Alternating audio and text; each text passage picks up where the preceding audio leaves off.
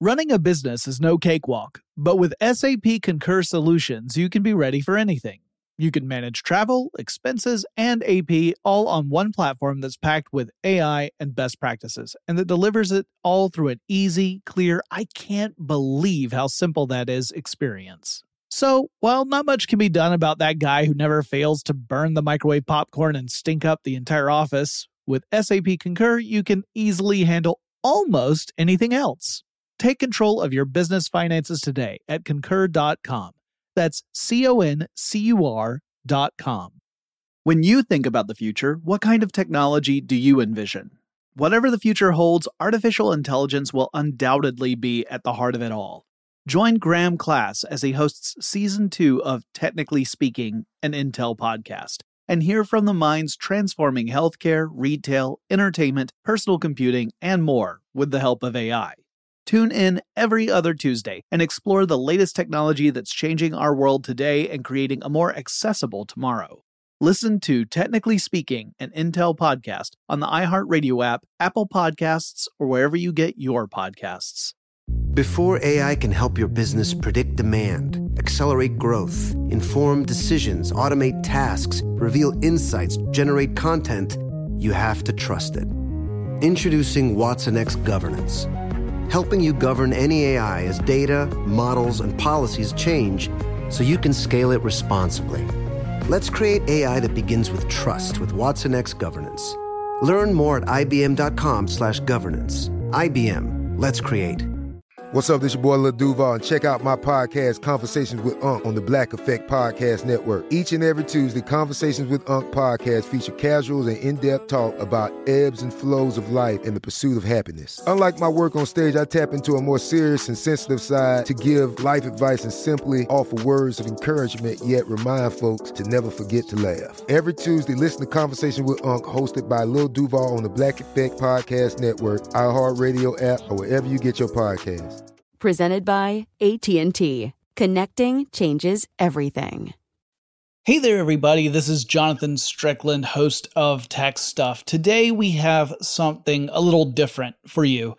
We have a series called First Contact with Laurie Siegel, a former correspondent with CNN.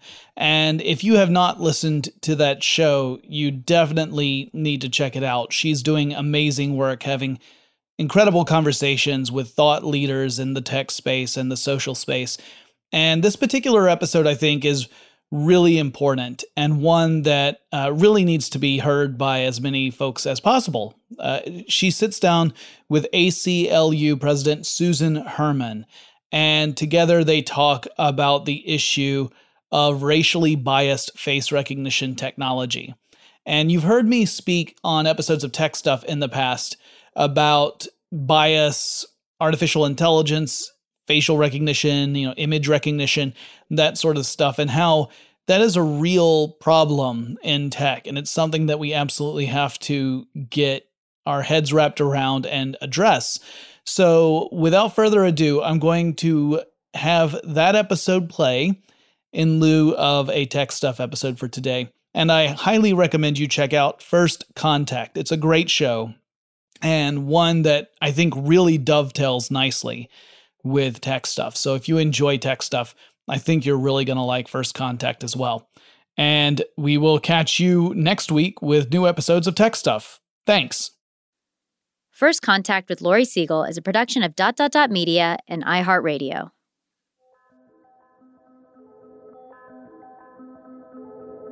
There's the great quote on the ACLU website: the fact that technology now allows an individual to carry such information in his hand does not make the information any less worthy of the protection for which the founders fought. Exactly. I like to talk about, one of the whole points of the Constitution, adding the Fourth Amendment, which is the protection of privacy, is they wanted to protect what was in Benjamin Franklin's desk. Nobody should know if he was writing some things that were anti-government. And we now have that on our cell phone. So, of course. Yeah. But that's where I think that a lot of the protection of civil liberties is applying our fundamental principles in different circumstances.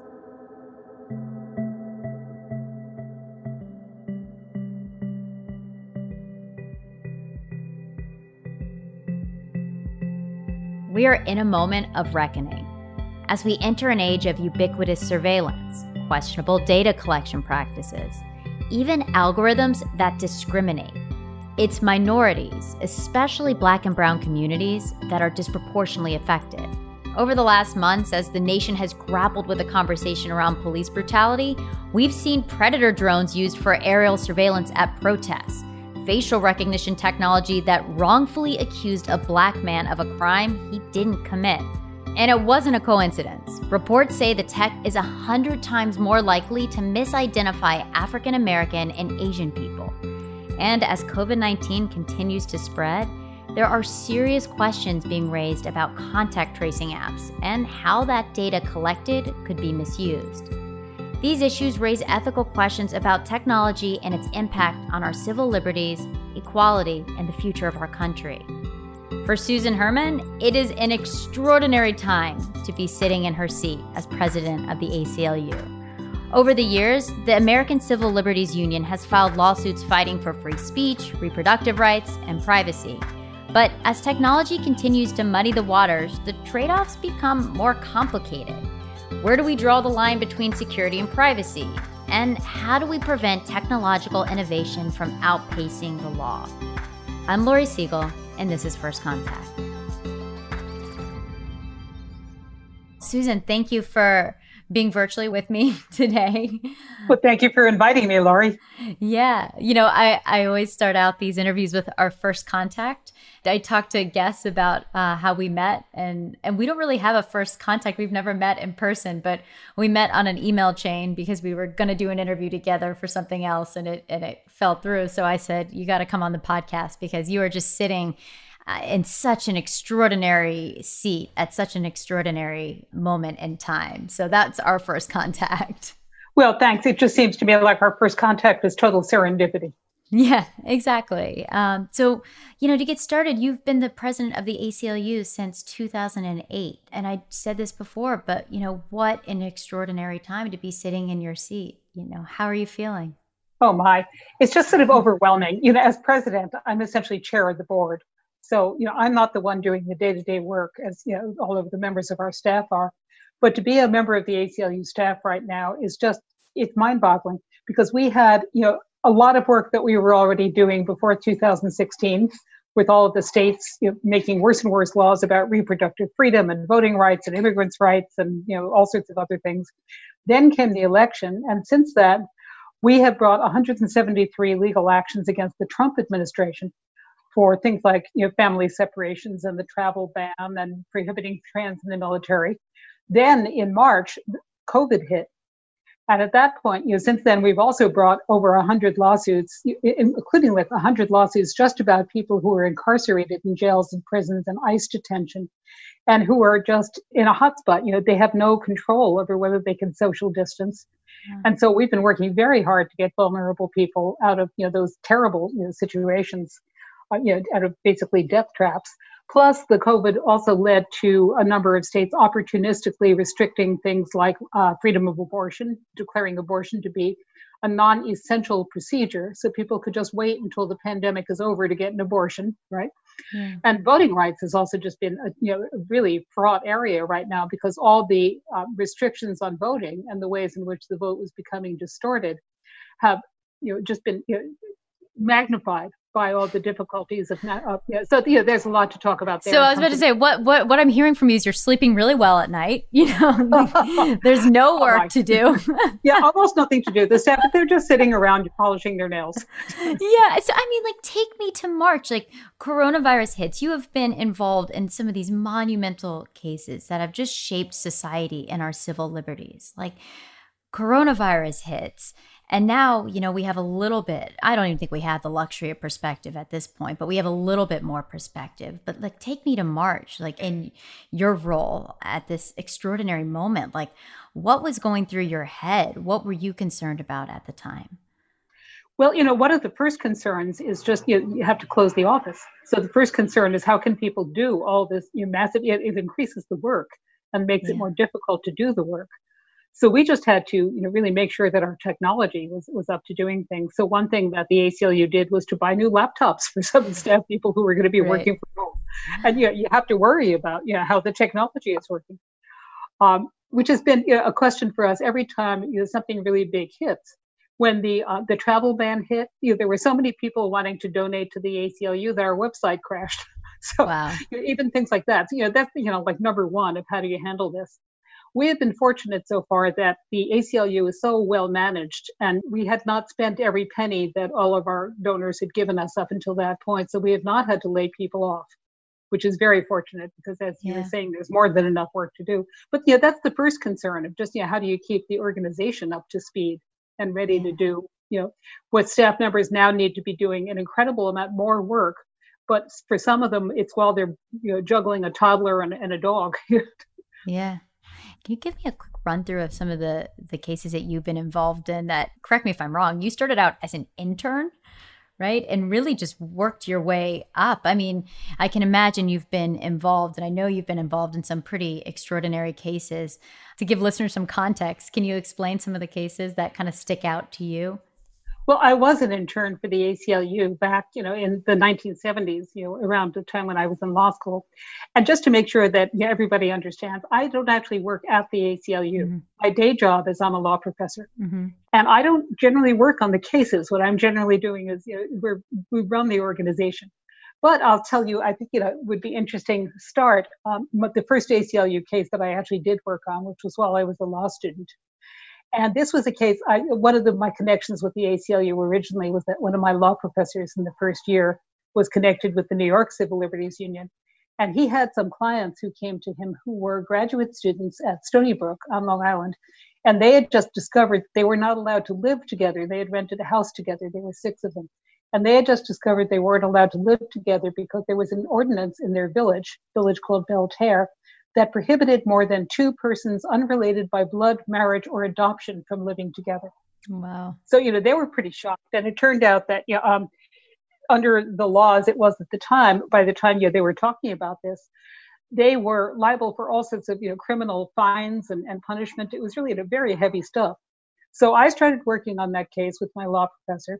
And we went to a federal judge to ask for a temporary restraining order, which means to just until we had litigated whether or not that was a constitutional thing to do, to tell people who they couldn't live with, that the village should not be allowed to either kick them out of their house or to start locking them up because they owed too many fines for having been illegal residents. So the judge ended up signing the order, and he was signing the order about that, and then one of the ways in which, actually the original way in which our clients had discovered that they were illegal residents was that they had applied for a residence-only beach permit. And they were told they couldn't have one because they were illegal residents. So the judge who we had, the district judge, who was a very nice man, looked at the order we had written out and he said, well, it's the summer. Don't your clients want to go to the beach while the litigation is pending? Do you mind if I write that in, that they have to be allowed to park in the parking lot of the beach? So we said, sure, that's very nice. So he wrote that in. Then as the junior member of the team, I was sent out to explain to our clients, to show them the order and explain to them what was going on. And they gave me a tour of what the village looked like and the residence-only beach. And the minute the wheels of their car hit the parking lot, this very large, fierce-looking man comes striding across and says, what are you doing here? You're not allowed to be in this parking lot. And they all look at me. And I'm thinking, what am I? I'm like, 20-something. I'm not very tall. What am I supposed to do about this large man who doesn't want us in his parking lot? And then I remembered that I had a federal court order right on my person. So I kind of drew myself up and I showed him my federal court order. And I said, well, I'm with the New York Civil Liberties Union, kind of. And I have a federal court order saying that these people are allowed to be in this parking lot and go to the beach. And he melted. And that was, I think, one of the points at which I thought, wow, this is really powerful stuff. Yeah, you saw the power. There was my first ACLU case. Yeah, exactly. That's great. And I read that some of your earliest memories of speaking up to authority involved, I think, a dispute over a book at your school library. Yeah, that's right. Even before the Belterre case, my first civil liberties hero was my mother. So when I was in 3rd grade, we were doing a school play about a story called Johnny Tremaine, about a boy in the American Revolution. And I thought the play was interesting. Plays don't have that many words. And we were told that this was based on the book. So I went to my school library, my public school library, and I asked to take out the book. And the librarian said, oh, you can't take out that book, dear. That's in the boys section. And I was surprised to find this out. Yeah, I'd been reading books in the girls section, which were all collections of fairy tales and biographies of presidents' wives, but it had never occurred to me that I wasn't allowed to take out a book from the boys section. So I went home and I told my mother about this, just thinking, that's the way things are. And she just exploded. She called the librarian the next day and say, "How dare you tell my daughter, what she's not allowed to read?" So the librarian told me that from then on, I could take out any book I wanted. And not long after that, they changed the policy for everyone. Wow. So, there was another example of how, you can kind of speak up to authority when they're trying to tell you who to be and prevent you from making your own choices. Were you always like that? Well, that's third grade. And I feel like, So, yes. I think for most of us, our values are formed when we're pretty young. Yeah. And so, seeing my mother do that, I'm sure it would have had an impact on me. Yeah, that's such a good story. And did you always know you wanted to go into law? No, I actually really didn't, because having grown up as a woman during that era, my father was a lawyer, and he always used to talk about the fact that law was really not a good profession for women. Why would you want to do that if you could be an English teacher and have the summer off and take care of your children? So it took me a while. I graduated from college and then spent a few years doing other things, and then decided to go to law school. Wow. Well, I mean, it's so interesting, and now kind of seeing where you're at and seeing this moment. It does feel like a moment. And I was looking at something you said about, this feels like a moment we can be optimistic, because so many Americans are beginning to really understand the scope and the depth of structural racism. It certainly feels, I'm based in New York City. You can just feel it right on the streets with the protests, and they hear the sirens and the helicopters. Right.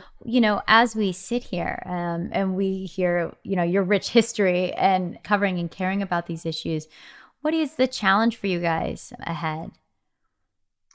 Well, the challenge on that particular subject is that this is work that we had already been doing. One of our top priorities for the past several years has been trying to break our addiction to mass incarceration, which, as everybody is now really coming to terms with, has been it's a system that has disproportionately affected people on the basis of race and income and disability. A quarter of the people who are arrested are people who are mentally ill. And our feeling is that the system has been fundamentally broken and misguided for a long time. So part of what we're trying to do at this moment is to capitalize on the fact that people want to look at what the police do. And we're trying to encourage people to look beyond the police. It's not just, who are the police arresting and how are they treating the people they arrest. I think behind that is the question of, what do we really want to treat as a crime? So when you treat all sorts of, very minor misconduct as a crime, you're really setting up a situation where there are going to be more contacts and therefore potentially more arbitrary and discriminatory contacts. So if you think about it, Eric Garner ended up dying because he was selling single cigarettes on which the tax had not been paid. George Floyd, the basis for that encounter was that they thought he might be passing a counterfeit $20 bill. So I think that if you look at why are we criminalizing some of the things we criminalize, especially if you're talking about people who are mentally ill and are having problems, do we really want the police to be the people who are the first responders to people who are having a mental health crisis? Or is there some more effective way to deal with that would avoid putting those people into the criminal justice system, which isn't really good for anyone, and to maybe reallocate some of the resources we're using on arresting people and locking them up to actually dealing with the mental health crises? You have mental health treatment. So instead of viewing everything as all dysfunction as a matter of policing, why don't we spend more time reinvesting and to try to prevent more dysfunction? It's sort of like the old saying, if you're a hammer, everything looks like a nail. Well, not every problem in our society is a problem for the criminal justice system and an occasion to arrest people and lock them up. A lot of them really should be an occasion for, thinking about public health treatments, thinking about how we want to approach homelessness, and a lot of much deeper thoughts about how you prevent dysfunction rather than answering everything with, we're going to send in the police. It certainly seems also like this moment, even coming out of the pandemic, I can only imagine the mental health crisis is going to be even worse. Yeah, that could well be. And I think the pandemic is also showing us, somebody asked me the other day whether the protests over policing and police brutality are related to the pandemic. And I was in a webinar, and one of the smart people in the room said, "Oh, no, they're two entirely different things." And I said, what do you mean? The same people who are being disproportionately affected by policing and police brutality are the people who are being disproportionately affected by COVID. The statistics is that people of color are much more likely to die. And there are a lot of reasons for that, having to do with underlying health and having to do with the fact that minorities and people who are not affluent don't get to work from home. They don't get to work through Zoom. They're the people who are out there on the streets being the first responders, being the people who are picking up the garbage, being the people who are stocking the supermarket shelves. And I feel like the virus is really amplifying so many of the inequities we've had in our society. And I think especially, I don't know what it's like for everyone else, but I live in Brooklyn. And in New York City, it really felt like a lot of the people who were out on the street, they were out on the street because they were upset about George Floyd. But I think it was more that they recognized that George Floyd was the tip of the iceberg and that there were just a lot going on that you could not tolerate any longer. More from Susan after the break. And make sure to subscribe to First Contact in Apple Podcasts or wherever you listen so you don't miss an episode. Running a business is no cakewalk. There is a ton to keep track of. Employees to keep happy, spending to control, travel to plan, and on top of it all, nobody knows exactly what the future holds. Your finance team always has to be ready to change. But with SAP Concur Solutions, you can be ready for anything. You can manage travel, expenses, and AP all on one platform that's packed with AI and best practices, and that delivers it all through an easy, clear, I can't believe how simple that is experience. And you can finally say goodbye to the costly mistakes and risks that come from manual work and spreadsheets. So, while not much can be done about that guy who never fails to burn the microwave popcorn and stink up the entire office, with SAP Concur, you can easily handle almost anything else. Take control of your business finances today at Concur.com. That's CONCUR.com. When you think about the future, what kind of technology do you envision? Whatever the future holds, artificial intelligence will undoubtedly be at the heart of it all. Join Graham Class as he hosts Season 2 of Technically Speaking, an Intel podcast from Ruby Studio in partnership with Intel. Explore the future of technology that's rapidly evolving our world today with the help of AI. There is still so much work and research needed to fully understand the power and potential of AI. And Intel is at the forefront of implementing AI and revolutionary technology that's changing the world we live in for the better. In each episode, Graham interviews the minds transforming medicine and healthcare, retail, entertainment, personal computing, and more, while pioneering new uses for AI in these spaces. Tune in every other Tuesday and explore the latest technology that's changing our world today and creating a more accessible tomorrow. Listen to Technically Speaking, an Intel podcast on the iHeartRadio app, Apple Podcasts, or wherever you get your podcasts. AI might be the most important new computer technology ever. It's storming every industry, and literally billions of dollars are being invested. So buckle up. The problem is that AI needs a lot of speed and processing power. So how do you compete without costs spiraling out of control? It's time to upgrade to the next generation of the cloud. Oracle Cloud Infrastructure, or OCI. OCI is a single platform for your infrastructure, database, application development, and AI needs. OCI has 4 to 8 times the bandwidth of other clouds, offers one consistent price instead of variable regional pricing. And of course, nobody does data better than Oracle. So now you can train your AI models at twice the speed and less than half the cost of other clouds. If you want to do more and spend less like Uber, 8x8, and Databricks Mosaic, take a free test drive of OCI at oracle.com/strategic. That's oracle.com/strategic. Oracle.com/strategic. You're probably careful with your personal information, but what about the other places that have it? Like the doctor's office that mixed up your files. They have your social security number. The power company that mistakenly cut your service has your payment info and last 3 addresses. And the hotel that lost your reservation has your passport info. Your information is in endless places out of your control. Any one of them could accidentally expose you to hackers and identity theft through lax security, breaches, or simple mistakes.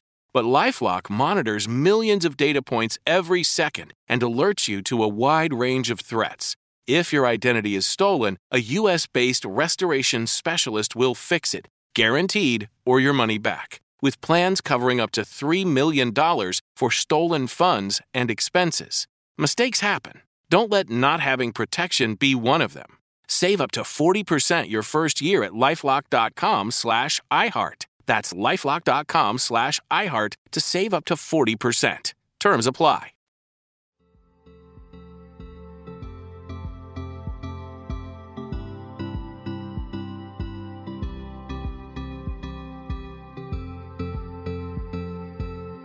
Putting on the tech hat, I think most people probably don't think of tech when they think of the ACLU, but there's quite a bit of litigation in regards to security and privacy issues around contact tracing, surveillance, algorithmic bias. And obviously the ACLU has a hand in checks and balances on a lot of the issues that are emerging from the pandemic. What are some of the tech developments that you guys are most concerned about? Well, since you were mentioning the COVID and the contact tracking and tracing, I'll start with that. So the upshot is that we are neither for nor against contact tracing. If contact tracing is something that really will contribute to public health, our concern is not to say, no, you can't do it, or yes, go right ahead and do whatever you want. What we're concerned about is to minimize the damage to privacy, the damage to equity again. There are a lot of concerns that we have. The other thing that we're concerned about is discrimination again, because there are ways in which the technology could also increase pre-existing social inequities. We think that people should not be coerced into participating in testing. We think it should be voluntary. And we also think that it should be non-punitive, because if you start having the criminal justice system enforcing whether or not people are willing to use their phone to take a test or whatever it is, you are just creating more opportunities for police interactions that will at some point be arbitrary or discriminatory. So we don't want to see rules and regulations that are good public health rules, even if they really are good public health rules. We don't want to see those become occasions for filling up the jails with the people who aren't complying, because we've already seen, there were some statistics in New York, that when you ask the police to start enforcing who's wearing a mask and who's not wearing a mask, that right away skews racially disproportionate in terms of who they were questioning and who they weren't questioning. Right. So I think there are just a lot of issues there, which is very much up your alley, because they're very much ethical issues. Yeah, one of the cases that I'm fascinated by, and I honestly, I felt like it was only a matter of time until we saw this headline, and then we saw the headline. A man was arrested after an algorithm wrongfully identified him. Oh, yeah. I've been covering for so many years. AI is biased. AI is trained on data online, which can be very racist. And I think for so many years we've been having this conversation, but the question of, okay, well, what happens when it gets into the hands of the police? What happens, if it could go for policing? And so I think it's such a fascinating case. And you guys, the ACLU, filed an administrative complaint with Detroit's police department over what you guys are calling the country's first known wrongful arrest involving facial recognition technology. I mean, for context, a man was arrested because he was wrongfully identified by an algorithm. The police department thought he had robbed, I believe, stolen watches, and he was arrested. Can you talk to me about the significance of this case? I can't help put on my tech hat and scream, you guys, this is a really big deal. Yeah, it is a really big deal. And as you're saying, Lori, we were aware of this problem for a long time, and we've been complaining. So going back for a minute before getting to the case you're talking about, Robert Williams, the National Institute of Science and Technology says that African American and Asian people are up to 100 times as likely to be misidentified by facial recognition. So that's the background problem. And so we knew that, right? We knew that before this case came up in Michigan. And it's not the algorithm's fault, obviously. There's something that's being put into the algorithm that is, that has a bias. And I think people tend to think that algorithms are so neutral and that we can rely on algorithms. That's what I was saying about the contact tracking and tracing, that you start relying on algorithms or apps that you think are neutral, and you really have to be very wary of that. So again, before getting to the Robert Williams case, An ACLU staffer at the ACLU of Northern California had the really interesting idea of trying out Amazon's facial recognition program, recognition with a K, because they were just offering this to the police or whatever. This is great. It'll help you identify and see if you have somebody who matches a mugshot. Well, what they tried to do, which I thought was very clever, was they tried to match mugshots against the members of Congress. They got, the facial pictures of all the members of Congress. This was in July of 2018. And there were 28 members of Congress who were misidentified as matching the mugshots. 28. There were 28 mistakes out of that. And not only that, but that the false matches were disproportionately people of color. And one of the people who was identified as matching a mugshot, and therefore, probably, this criminal, was civil rights legend John Lewis, the guy who was beat up on the bridge in Selma to get us all voting rights. So, we know that almost 40% of the false matches there were of people of color, even though people of color made up only 20% of the members of Congress. So in some ways, the Robert Williams case is completely predictable. We knew that we allowed for that to happen. It might have already happened elsewhere, but subterraneanly in a way that we didn't see the case. But what's amazing about the Robert Williams case is that it happened right there, visible to everybody, where you can just see it.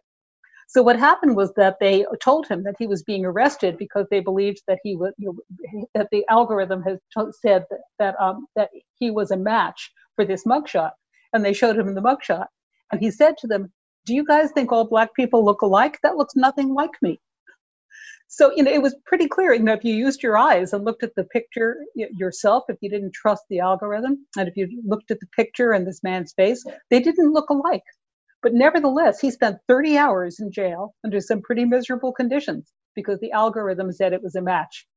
So I think that's really important. In some ways, the fact that a problem exists is not as inspiring to make people want to do something about it as when you see it. So that's what happened with all the protests about George Floyd. People could watch that horrible video. They could see it. It was recorded on the video. And here we have an actual person, not just hypothetically statistics are showing, but an actual person who did get arrested and did have a miserable time. He was arrested in front of his family. It was really traumatizing. And based on, again, the officers involved were trusting the science more than they were trusting their own eyes.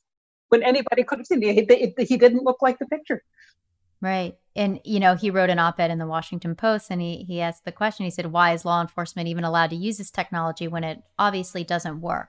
So I guess asking a legal scholar the question, police departments all around the country are using different variations of facial recognition software. So, what regulations should we see as we enter this era of algorithmic discrimination?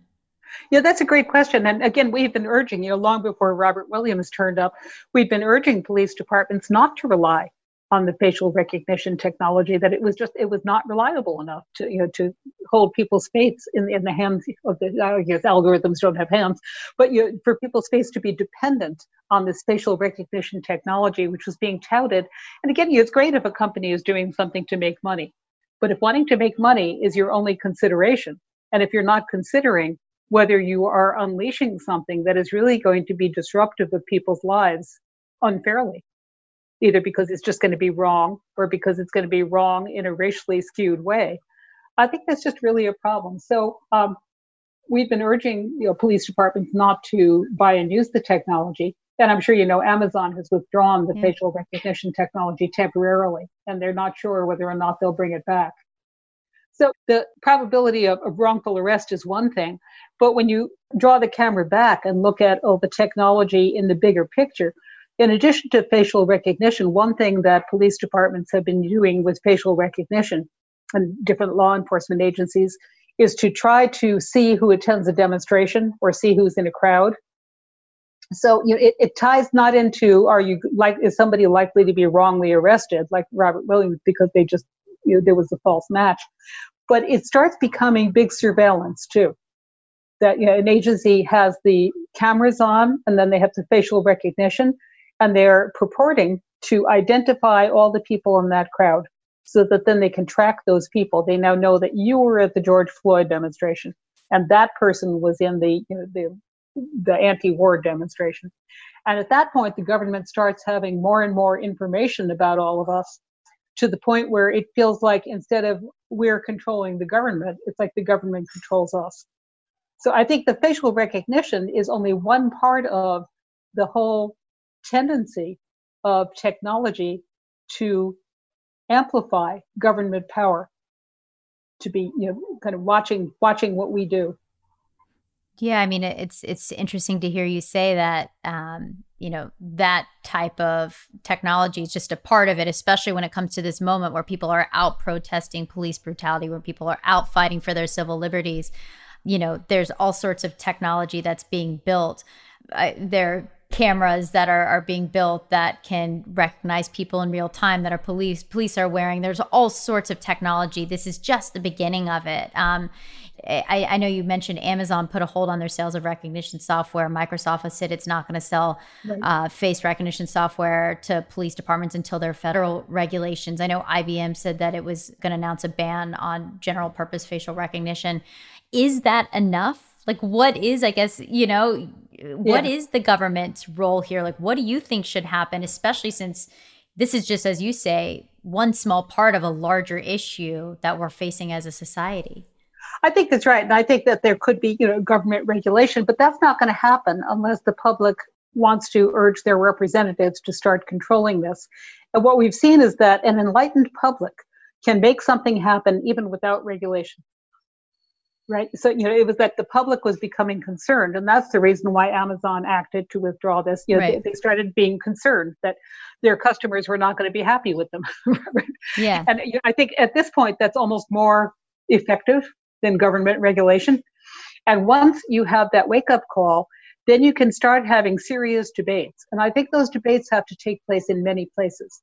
They should be taking place in legislatures, where people can talk about the trade-off between privacy and mass surveillance and whatever the government is trying to accomplish. Why do they need this technology? Is it really worth it? Are there crimes that they wouldn't be solving without it?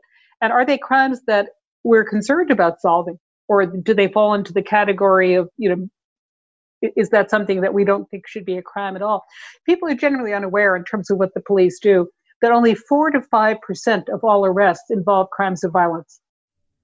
So when people think about we want to enable law enforcement to be catching criminals, or we're concerned about divesting or defunding the police because who's going to protect us from physical harm, almost none of what the police and law enforcement do is about physical harm. It's a tiny percentage. Everything else that they're doing is about this whole array of all sorts of other things that we criminalize. And I think that in addition to having better conversations about, is there a potential for some of these technologies that the government is using to create arbitrary or discriminatory enforcement, I think we need to dig deeper behind that question, in the same way that you need to dig deeper beyond the George Floyd murder, and to ask, is there something systemically wrong here? Do you need to rethink the whole question? So when people say, well, but we need the facial recognition technology because it helps the police solve crimes. Well, okay, but what crimes and what are the costs? So I think once people are educated enough and once they realize what the nature of the problem is, kind of what's being unleashed, they can start really being ready to have that broader conversation. And I think it should take place in legislatures, but I think it also should take place, and evidently is taking place, in boardrooms at Amazon and Facebook and Google and Microsoft. They should be talking, and they do sometimes if the people demand it. And it also has to take part just among people, among tech communities, and people just beginning to talk about what are our responsibilities here. Is it okay for us to create products to sell, to make money? If we know that there are dangers that the products are going to be misused, or maybe aren't reliable enough, or that they just feed into this enormous surveillance state. So let me compare this to an earlier moment after 9/11. We had a kind of similar phenomenon that in order to deal with catching terrorists, we changed a lot of laws that ended up really sacrificing a lot of privacy and allowing a lot more government surveillance. And for a number of years, that went unchallenged, and people kept saying, well, if that's what we need in order to be safe, we're willing to give up a little privacy. So first of all, I think people didn't think about the fact that they weren't giving up their own privacy, they were giving up somebody else's. And second of all, people didn't realize how extensive the surveillance really was until Edward Snowden. Yeah. So then after Edward Snowden came along and people realized how the government was just scooping up tons of information about people and just keeping it in government databases and started realizing the horrifying potential of all that, what happened was that Congress made a couple of little changes to the law, but more important, Microsoft and Google and other places started to realize that their customers were concerned. And they started being a little less cooperative. At the beginning, right after 9/11, all of the telecoms, all of these companies were just saying to the government, you want information? Here, take it all. Yeah. Verizon said, sure, here are all the records of all our customers. Take it all. You're keeping us safe. Mm-hmm. And I think that, to me, the most important thing is an informed public. That if people can examine for themselves whether they really think that we're being kept safe by all of this, and really examine both the costs and the benefits in an educated way, I think we get much better discussions. And I think not only do you have the possibility of getting better legislation or regulation, you also have the possibility that private companies and the tech companies are not going to want to do it anymore because their customers don't want them to. Yeah. I mean, it's hard to have an informed public and to have these discussions, even in this current environment to some degree. I mean, people, I think, are struggling with the idea of truth. People are, and I remember, by the way, the Snowden leaks. Like, I remember being in the newsroom covering technology and thinking to myself, because I rode the tech bubble all the way up, right? And thinking, This is an extraordinary moment, because we saw that we've been sharing all our data, but we saw for the first time that, the government had a lot of access to things that we had no idea they had access to. And I think it was a fundamental shift, and the lens on tech companies changed at that moment. Yeah. And tech companies' behaviors changed quite a bit after that. I wonder, this moment we're sitting in, where we're having these debates about surveillance and privacy and whatnot, these are sticky debates, and they're very politicized as we're heading into an election, as we have misinformation spreading online, as a lot of people don't know what to believe and what not to believe, as the media landscape has changed. It certainly seems like a harder environment to even have some of these conversations. Well, I think in some ways it's harder. In some ways, I think the other thing that is a catalyst for the discussions is realizing that there's a dimension of race to all of this. I think in talking about artificial intelligence and facial recognition, not many people saw that as an issue of structural racism. That there's something wrong with how we're putting together the algorithms, and it ends up that John Lewis is going to be misidentified as somebody who matches a mugshot, and that Robert Williams is going to be arrested. So I think that the fact that we now know that is an additional concern enables us to have richer conversations. Right. So we're not only talking about, is there a trade-off between security and privacy? Plus, I think the other thing that people are feeling much more open to is to have that deeper conversation about what are our goals here? And if we're enabling all this government surveillance in order to help the government to catch criminals, well, what do we mean by criminal? What crimes are they solving, and how are they using, how is this actually being used in service of what? So I feel like in some ways, with the election coming up, I think that gives people more impetus to want to talk about these issues, because elections aren't only about the president. They're also about local prosecutors and sheriffs and the people who make the decisions about whether to buy surveillance equipment and what they're going to do with their authority over the criminal justice system. So one thing the ACLU has been doing, in addition to everything else, is we've been very involved in elections of prosecutors, because that's a place where people never used to pay attention to, who were these people running. And maybe they would vote for somebody without really knowing what they voted for. So what we're urging, and I think this is very much what we're talking about having an educated public, we're urging people to go to elections, or to go to debates, to go to campaign events, attend, I guess, on Zoom these days, to attend campaign events and ask the candidates questions. What would be your policy about whether or not you're going to accept military equipment from the federal government in your police department? Are you going to buy tanks? Are you going to buy, these horrible weapons that are used? Is that something you would do? Are you going to buy, facial recognition software? Is that how you would use your power if we elect you? Say to the prosecutors, would you support a reduction in cash bail and increased alternatives to incarceration? So that's a place where, without waiting for the government to do something, we can ourselves affect what's happening in our communities by encouraging candidates to think about what positions they're taking on these different issues and letting them know that they're going to lose votes. Right. The more people educated, the more they are educated, the more they can tell people that they'll lose votes. And to try to, and this is something that's worked in some places, to encourage candidates to take a better position. Yeah, they might never have thought of that, but once they commit themselves, that's going to be better. So there are all sorts of ways that we can affect things. More from Susan after the break. And make sure you sign up for our newsletter at media.com/newsletter. We'll be launching this summer. Running a business is no cakewalk. There is a ton to keep track of. Employees to keep happy, spending to control, travel to plan, and on top of it all, nobody knows exactly what the future holds. Your finance team always has to be ready to change. But with SAP Concur Solutions, you can be ready for anything. You can manage travel, expenses, and AP all on one platform that's packed with AI and best practices, and that delivers it all through an easy, clear, I can't believe how simple that is experience. And you can finally say goodbye to the costly mistakes and risks that come from manual work and spreadsheets. So, while not much can be done about that guy who never fails to burn the microwave popcorn and stink up the entire office, with SAP Concur, you can easily handle almost anything else. Take control of your business finances today at concur.com. That's CONCUR.com. When you think about the future, what kind of technology do you envision? Whatever the future holds, artificial intelligence will undoubtedly be at the heart of it all. Join Graham Class as he hosts Season 2 of Technically Speaking, an Intel podcast from Ruby Studio in partnership with Intel. Explore the future of technology that's rapidly evolving our world today with the help of AI. There is still so much work and research needed to fully understand the power and potential of AI. And Intel is at the forefront of implementing AI in revolutionary technology that's changing the world we live in for the better. In each episode, Graham interviews the minds transforming medicine and healthcare, retail, entertainment, personal computing, and more, while pioneering new uses for AI in these spaces.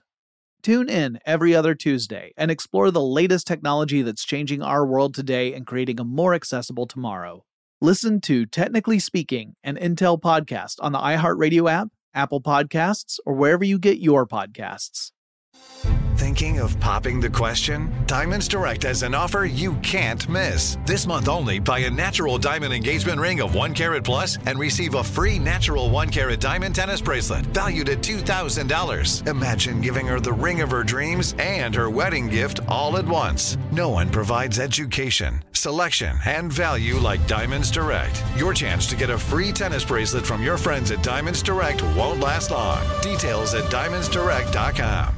Your credit card should match your lifestyle. At Kemba Financial Credit Union, choose a card with benefits that work for you. For a limited time, all cards have 2% cash back on purchases and 0% interest on balance transfers for a year. Apply at Kemba.org. Restrictions apply. Offer ends June 30th, 2024.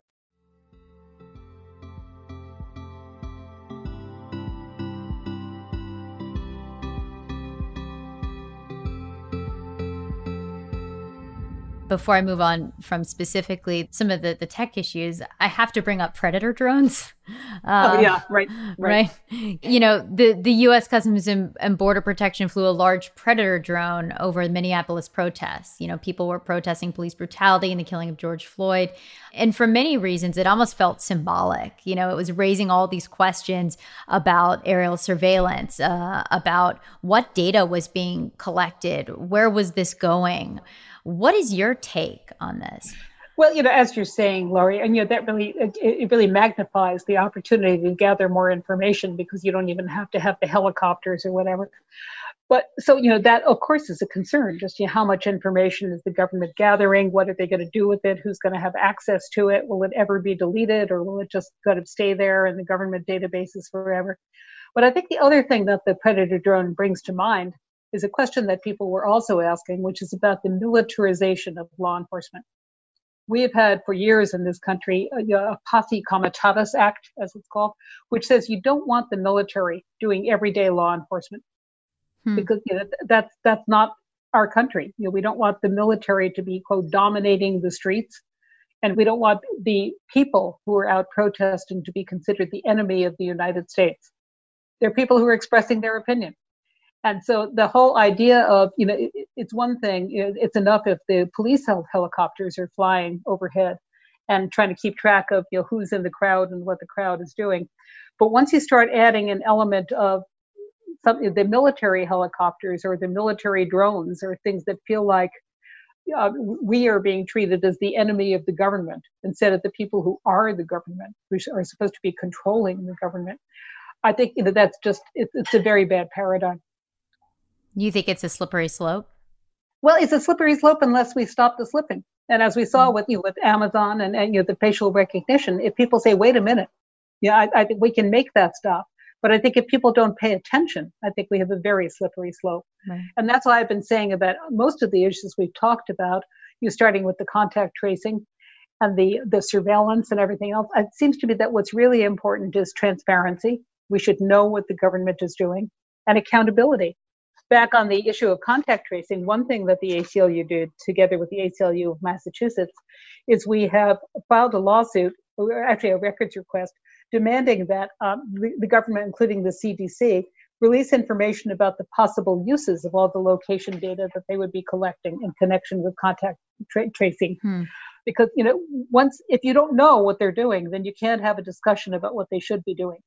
And one reason why I was bringing up all the post 9/11 changes of law is that I think that the whole idea that we can't know what the government is doing, the government has to act in secret in order to keep us safe, or else the enemy will be able to know what they're doing and work around it. But the government can know everything that we're doing. I think that just has democracy backwards. We have to be able to know what's happening inside the government. And that applies to, why are they sending the Predator drone? What are they going to do with the information? What does this mean? Are they going to do it again? And it also has to do with the contact tracking and tracing. Once they get that data, what happens to it? Are they going to erase it ever? Who do they share it with? What are they going to do with it? And I feel, those are really important issues in a democracy, that we just have the right to know what the government is doing so that we can talk about it. And I feel like, to sort of say, well, this is what the government is doing, and that's really bad, and that upsets me. I think that kind of misses the point. If the government is doing something bad, then it is the duty of every American to find out what they're doing and to push back. And so at the ACLU, we have a program that we call People Power. We first invented that and used it to explain to cities and localities all over the country about how they could fight back against draconian immigration rules by becoming, quote, sanctuary cities, what their rights actually were. We then used it for voting rights. We're about to use it some more for voting rights. But what we really urge, and I hope that some of your listeners will go to the ACLU website and see about what People Power is doing, in addition to what the ACLU is doing. Because what is the ACLU doing? That's all the staffers at home trying to work on their new laptops while they're trying to keep their toddlers quiet. But People Power is about what every single person can and I think should be doing. If people really educate themselves and think about the ethical issues, the costs and benefits of all this technology, in addition to a lot of other things going on, I think we get a lot better results if people pay attention.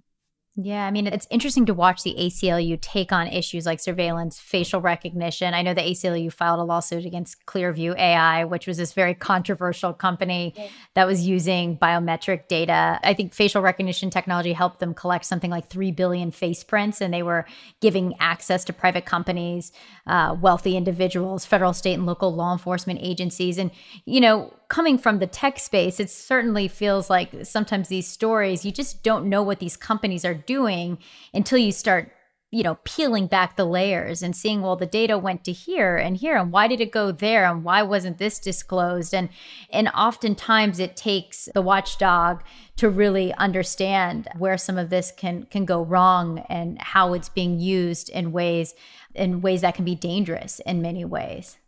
Yeah, I think that's exactly right. And that's why I was saying before that our concern, before everybody jumps on the bandwagon about let's have more contact tracing and like everybody should just be doing all this information, I think we have to get a dog.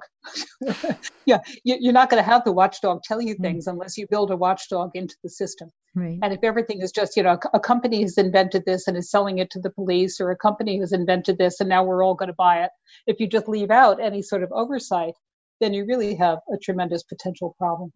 Are there any other examples of tech that we're not thinking about the unintended consequences for our rights or privacy yet? Oh, well, AI is really big altogether, and across, as you're saying, across many different kinds of issues.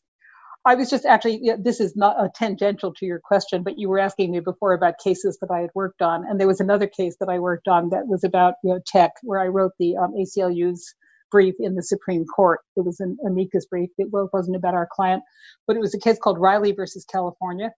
And what the police were saying there, most law enforcement places, the federal government, as well as the state of California and many other jurisdictions, was that when you arrest somebody, the police get to do what is called a search incident to arrest. So they get to see what you have in your pocket. Makes some sense, right? If you have a gun in your pocket, right, that's a problem, or whatever.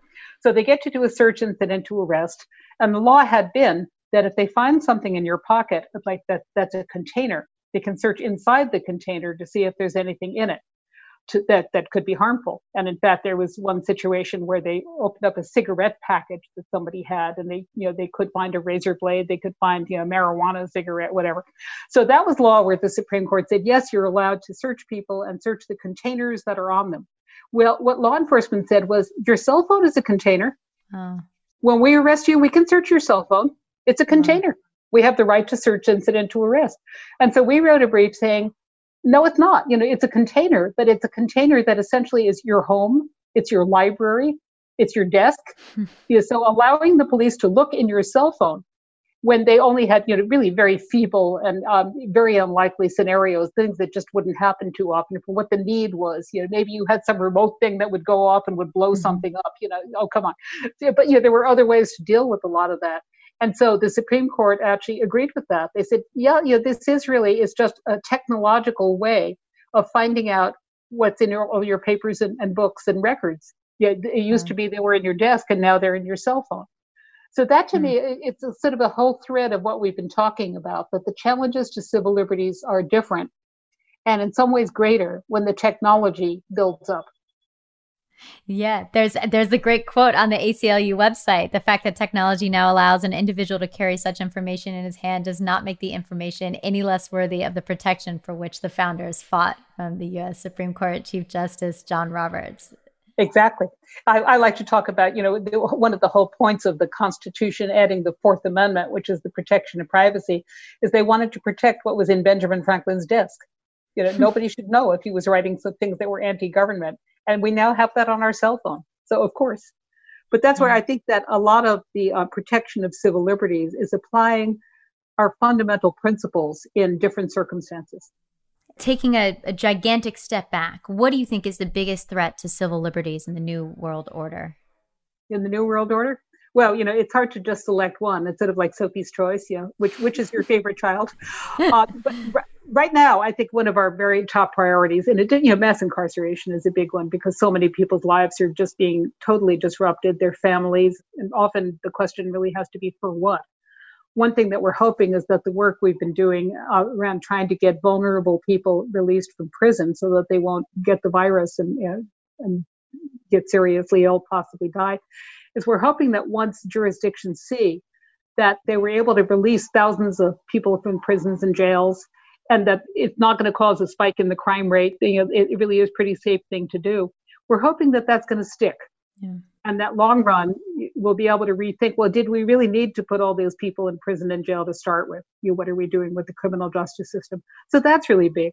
But the other thing that I think is really big right now is voting rights. I had alluded to this at the beginning of our conversation. But the premise of democracy is that the people get to decide on who should be running the government and who should be making the policy about all these things we're talking about here. What are the regulations about technology? What are the regulations about your reproductive freedom? Everything else, LGBT rights. And if the people's vote is distorted, that's a real problem, that people can't vote. So we have litigation going on right now in, I think it's like 30 different states, trying to get people the opportunity to vote. So one of the things that has happened, in addition to all ways that incumbents had been using to try to protect their own seats, is that the virus has really made it dangerous for people to vote in public places. So we saw the election in Wisconsin, where people were just lined up for tremendous distances, waiting for a really long time to vote, because Wisconsin would not allow them to submit absentee ballots. And in fact, a study showed afterwards that at least 17 people got the virus from voting. Wow. Many polling places were closed because first of all, the poll workers are generally elderly people, and the poll workers were not able and willing to man the polling places. There are a number of states that don't allow absentee ballots at all unless you have a particular situation, like if you're disabled, and the states are saying, oh, well, the fear of the virus or getting ill, that's not a disability. Or before you get an absentee ballot, you have to have it notarized. You have to have witnesses. Now, how is all this going to happen? So it's very concerning that people are going to have to choose between their health and their right to vote. And we don't think that should happen. And that's something that has to be attended to right now. Because if states don't come up with plans for trying to enable everyone who wants to vote to be able to vote, and for counting absentee ballots and for administering this program, if you don't come up right now with the plan and the resources, a lot of people are going to be left out, and they're going to find that either they can't vote because they're afraid to go out to the poll, or their vote is not going to be adequately counted. So I think that right now, making democracy work is really one of our top projects. What is the solution to some of these problems? What are your tangible solutions? Well, one tangible solution is that more states have to make absentee balloting available to people without having all these conditions and obstacles. Right. The other solution is you were talking before about truth. A lot of the reason that's given, the very thin veneer of justification that's given for we don't want absentee ballots or we need voter ID, people to carry government-approved voter ID, which means you have to go down to a governmental office live and get your voter ID and show it at the polls.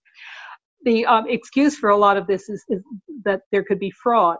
Well, studies have shown that there's virtually no voter fraud. And it's a real unicorn. And again, I think if people understood that might sound good, but it's not true. I think truth is another thing that we're really fighting for these days. Can you listen to the evidence? Can you listen to the public health officials? Can you listen to what's real? I know for a fact that tech companies are very concerned about voter suppression, and misinformation spreading online, this idea of countering truth around a lot of these very important initiatives, whether it's absentee ballots, whether it's showing up to the polls, all that kind of thing. I'd be curious to know your take. There's a current battle happening right now. You have 750 advertisers boycotting Facebook, asking for better policing of hateful content. Are social media companies doing enough to police harmful content, especially as we head into an election where voter suppression and the spread of misinformation will most certainly be a tactic used to manipulate voters? Well, let me actually break your question down into two different parts, because you were starting by saying about the concern about voter suppression. I think one thing that everybody should be doing is to increase awareness of what is a fair way to improve access to the ballot for everybody. And some of those things are tech solutions. We've had tech solutions for years that are available and not widely enough used for how to enable differently abled people to vote. Can blind people vote? Do they have the technology? So there are a lot of places where we need the tech community, and we need everybody to find out how you vote, to find out if voting can be made easier, and to let people know what the rules for voting are where they live. So one thing the ACLU is doing is we have on our website, know your rights, know what your voting regulations are. And that's something that I think people really have to start thinking a lot about, and to let all their communities, all their friends and family know about the importance of voting and what they have to do to vote, and to urge them to just get out and vote in whatever form that's going to take. So I think that's really important.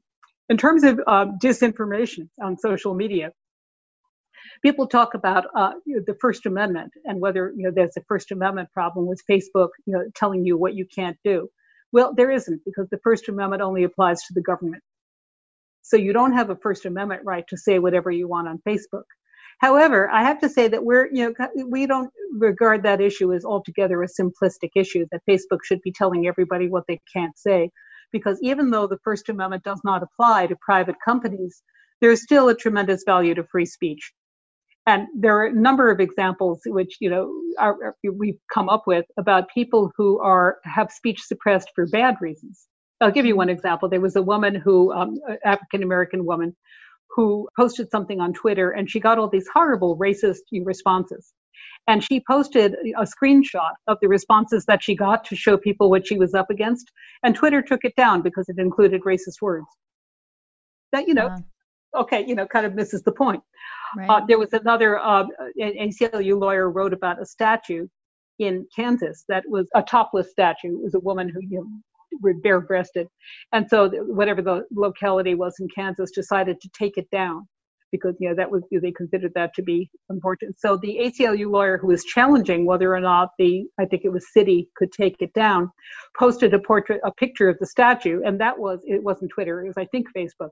And that was taken down on the ground that it was obscene. So she couldn't post the picture of what she wanted to do. So we think that social media control is really a two-edged sword. What I liked is at one point, Facebook had a protocol about what's true and what isn't true. And what they did was they gave you a flag. So if they were concerned that something that was said wasn't true, they would have a neutral fact checker check it. And then if it didn't turn up well, they would put a little flag over it and say, this has been questioned. And you could click on the flag and you could see why it was questioned. But they didn't just take it down. So, I agree that, disinformation is a tremendous problem. But I think that the idea that the solution is ask the tech companies to decide what we should and shouldn't see, I don't think that's so great either.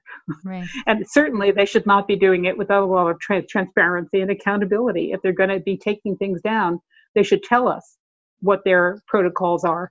And, there should be more public discussion about where the balance is there. Yeah, it certainly seems like the protocols change quite a bit, especially having covered tech for this many years. It certainly seems like Facebook changes it, Twitter changes it, and oftentimes it depends on public pressure. I'm curious to see what happens with all these advertisers boycotting. I think personally, I have a feeling it won't impact the bottom line much, and they'll go back to business as normal. But who knows? I do know that Zuckerberg cares deeply about his employees, but they've been kind of up against public scrutiny for a very long time. But it certainly is interesting, especially when the stakes get higher and disinformation can go further, and especially as we get closer to an election, it certainly feels like everyone feels more triggered around it.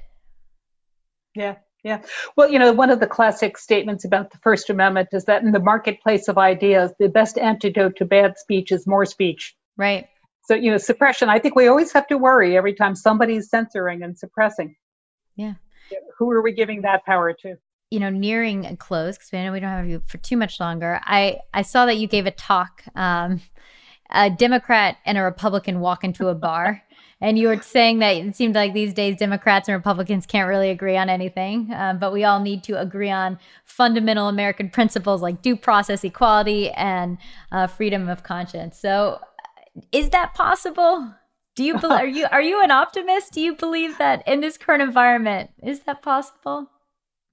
Well, I think that's a great wrap-up question, Lori. So that speech I gave at the Central Arkansas Library. And my chief point, as you're saying, is I think that people have to be able to agree on neutral principles. The Constitution was designed not to say what we're going to do about everything. It was designed to have everybody have a fair opportunity to be part of the process of deciding what we're going to do. So it sets up all these democratic structures where we get to vote for the people who are the policymakers and we all get to decide.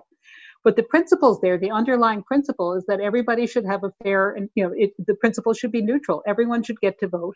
It's not like, if you're a Democrat, your vote doesn't count in this area, and if you're a Republican, your vote doesn't count in that area. That's not fair.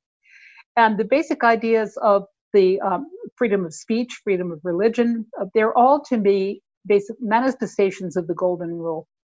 That if I want the ability to just choose my own religion and decide what religion I'm going to practice, I have to respect your right to make a different choice and have your own religion, because that's the golden rule. If I want to say something that's unpopular, I have to respect your right to say something that's unpopular. And if I want to be treated fairly and not locked away for doing something minor and never given a fair trial, I have to respect your right to have the same thing happen to you. And to me, all those fundamental principles are things that we really all should agree on. I think people get into arguing and assuming that they can never agree on the principles because they're differing on what they think the result should be. And I think, to me, part of the point of civil liberties is it's all about process. It's not about results. The ACLU is nonpartisan. We don't try to get Republicans elected. We don't try to get Democrats elected. We don't favor or disfavor individual politicians or individual parties. But what we favor are that there should be neutral principles that everybody can agree to say, okay, here's what's fair. And the analogy I used in that talk at the Central Arkansas Library It was one of the nights during the World Series, but fortunately not a night where there was a game, so people were able to come. And I said, okay, so what happens before a baseball game is that everybody has agreed on the underlying rules, and everyone agrees that your umpires, your referees in any sport should be neutral. And you don't want somebody who's partisan. If they were favoring one team, you'd get rid of them. And all sports fans could agree to that. Maybe there would be a few who would be just so, Machiavellian that they would rather have the biased, umpire to always rule for their side. But I think sports fans can agree. What you really want for a fair game is you want a fair game. You want everyone to agree on the principles beforehand. And I think that if we could sit down in small groups around the country and really talk about what the fundamental principles are, I am enough of a patriot to think we actually could agree about a lot. And let me give you an example of why I think there's some basis for hope, maybe not optimism, but certainly hope.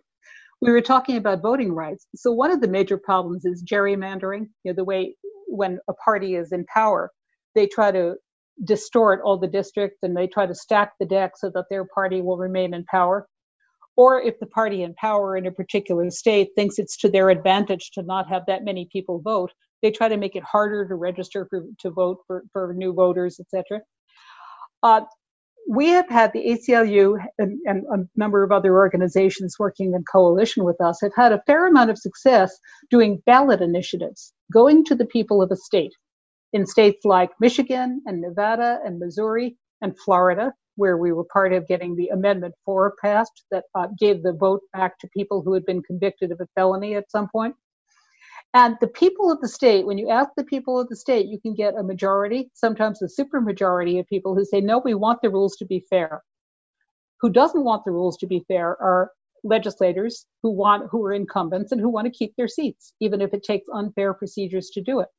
So that's a real problem we have right now, that the incumbents, the people who are trying to maintain power and not allow any sort of regime change, are pulling all the levers. But what I think the chief grounds for optimism is that when you go to the American people themselves and say, well, do you want a fair system, or do you want a system where you think your side is more likely to win? You talk to them about that, and I think that you're going to get them to say they would really like to see a fair system. And that is the promise of America. Last question. You have taught at Brooklyn Law School since 1980. What is the lesson your students will take from this moment in history? Well, I know there are lots of lessons, but if you could extract it, what is the lesson your students will take from this moment in history? Well, kind of in an individual setting, one thing I'm doing for the fall is I am preparing a course that I'm calling COVID-19 and the Constitution. So what we're going to do in this seminar is we're going to be looking at the way in which the Constitution has been challenged and to see, how well it holds up. What does the Constitution have to say about whether you can quarantine people and whether you can allow people to be at a religious assembly but not go to a protest, and et cetera, et cetera. So I think there's a lot of interesting things there, which I think are very much this particular moment. But big picture, what I would like the students to take away, the constitutional law students especially, is essentially what I just said to you, that the Constitution is about process. It's not about results. It's not about, you're a Republican and you're a Democrat, and we have two different countries depending on what your party is. I think that we have one country, and it's all about a neutral process for very good reasons. And I would like people to think more about that. After my speech at the Central Arkansas Library, I had two examples of people who talked to me. One guy came up to me, he said, I'm the Republican who walked into that bar. And he said, you're making a lot of sense to me. And then there was another guy who talked to me who was a Democrat. He said, I never really thought about that maybe it's not right if we're only trying to win. I never thought about, that's not what we do in sports. And that's what I'd like people to think about. Do you really want to do things that are only about how you think it's going to come out and cheat and destroy the system and put a thumb on the scale and stack the deck in order to make things come out to what your preferred result is in the short run? Or long term, is that just a really bad idea? Because it's just totally inconsistent. We've just come from 4th of July. It's totally inconsistent with the premises on which we would like to believe our country was founded. Does technology throw a wrench in the system? I mean, it does. It does create lots of things you can't control, and it always does. It's always it's always new environments. So different kind of example. We were talking about technology and surveillance, where of course technology has enabled a whole lot of surveillance that we then have to deal with. But technology also enabled a whole lot of new marketplaces of ideas. Yeah. So the ACLU did a lot of litigation a few decades ago on applying First Amendment principles to the internet. Right. Could the government censor what was on the internet? Because a child might see it. Yeah. And so every new generation of technology, there are new challenges about how you apply our principles like privacy and free speech, etc., to the internet. But the principles remain the same.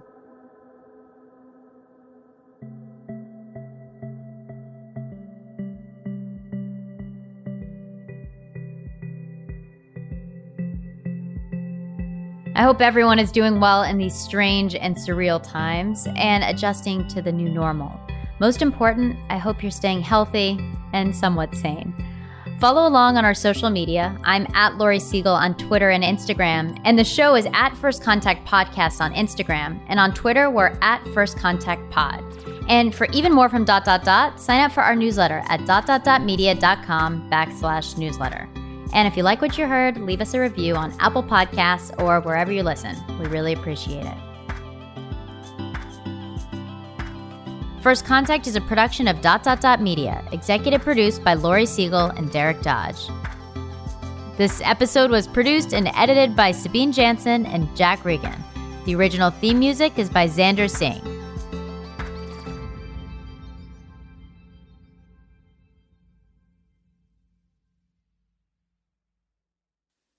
First Contact with Lori Siegel is a production of ...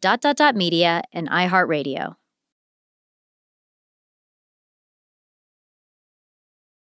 Running a business is no cakewalk, but with SAP Concur Solutions, you can be ready for anything. You can manage travel, expenses, and AP all on one platform that's packed with AI and best practices, and that delivers it all through an easy, clear, I can't believe how simple that is experience. So, while not much can be done about that guy who never fails to burn the microwave popcorn and stink up the entire office, with SAP Concur, you can easily handle almost anything else. Take control of your business finances today at Concur.com. That's CONCUR.com. Diamonds Direct has done it again. This month only, get ready for an offer you can't resist. Buy a natural diamond engagement ring of 1 carat plus and receive a free natural 1 carat diamond tennis bracelet valued at $2,000. That's right, a stunning diamond tennis bracelet at no extra cost. Imagine giving her the ring of her dreams and her wedding gift all at once. So hurry into Diamonds Direct. Your chance to get a free tennis bracelet will not last long. Details at diamondsdirect.com. Your credit card should match your lifestyle. At Kemba Financial Credit Union, choose a card with benefits that work for you. For a limited time, all cards have 2% cash back on purchases and 0% interest on balance transfers for a year. Apply at Kemba.org. Restrictions apply. Offer ends June 30th, 2024. You wouldn't expect to hear that we're America's third best city for beer like this one. Or home to vibes like this. And this. It might surprise you that we're top 10 for immersive art that's like, whoa. And not to mention, we have one of the top zoos in the country. So can a city with the country's best pro soccer team, ranking as a top culinary destination in the world, be in your own backyard? Yes, Columbus. Plan your summer at experiencecolumbus.com/summer.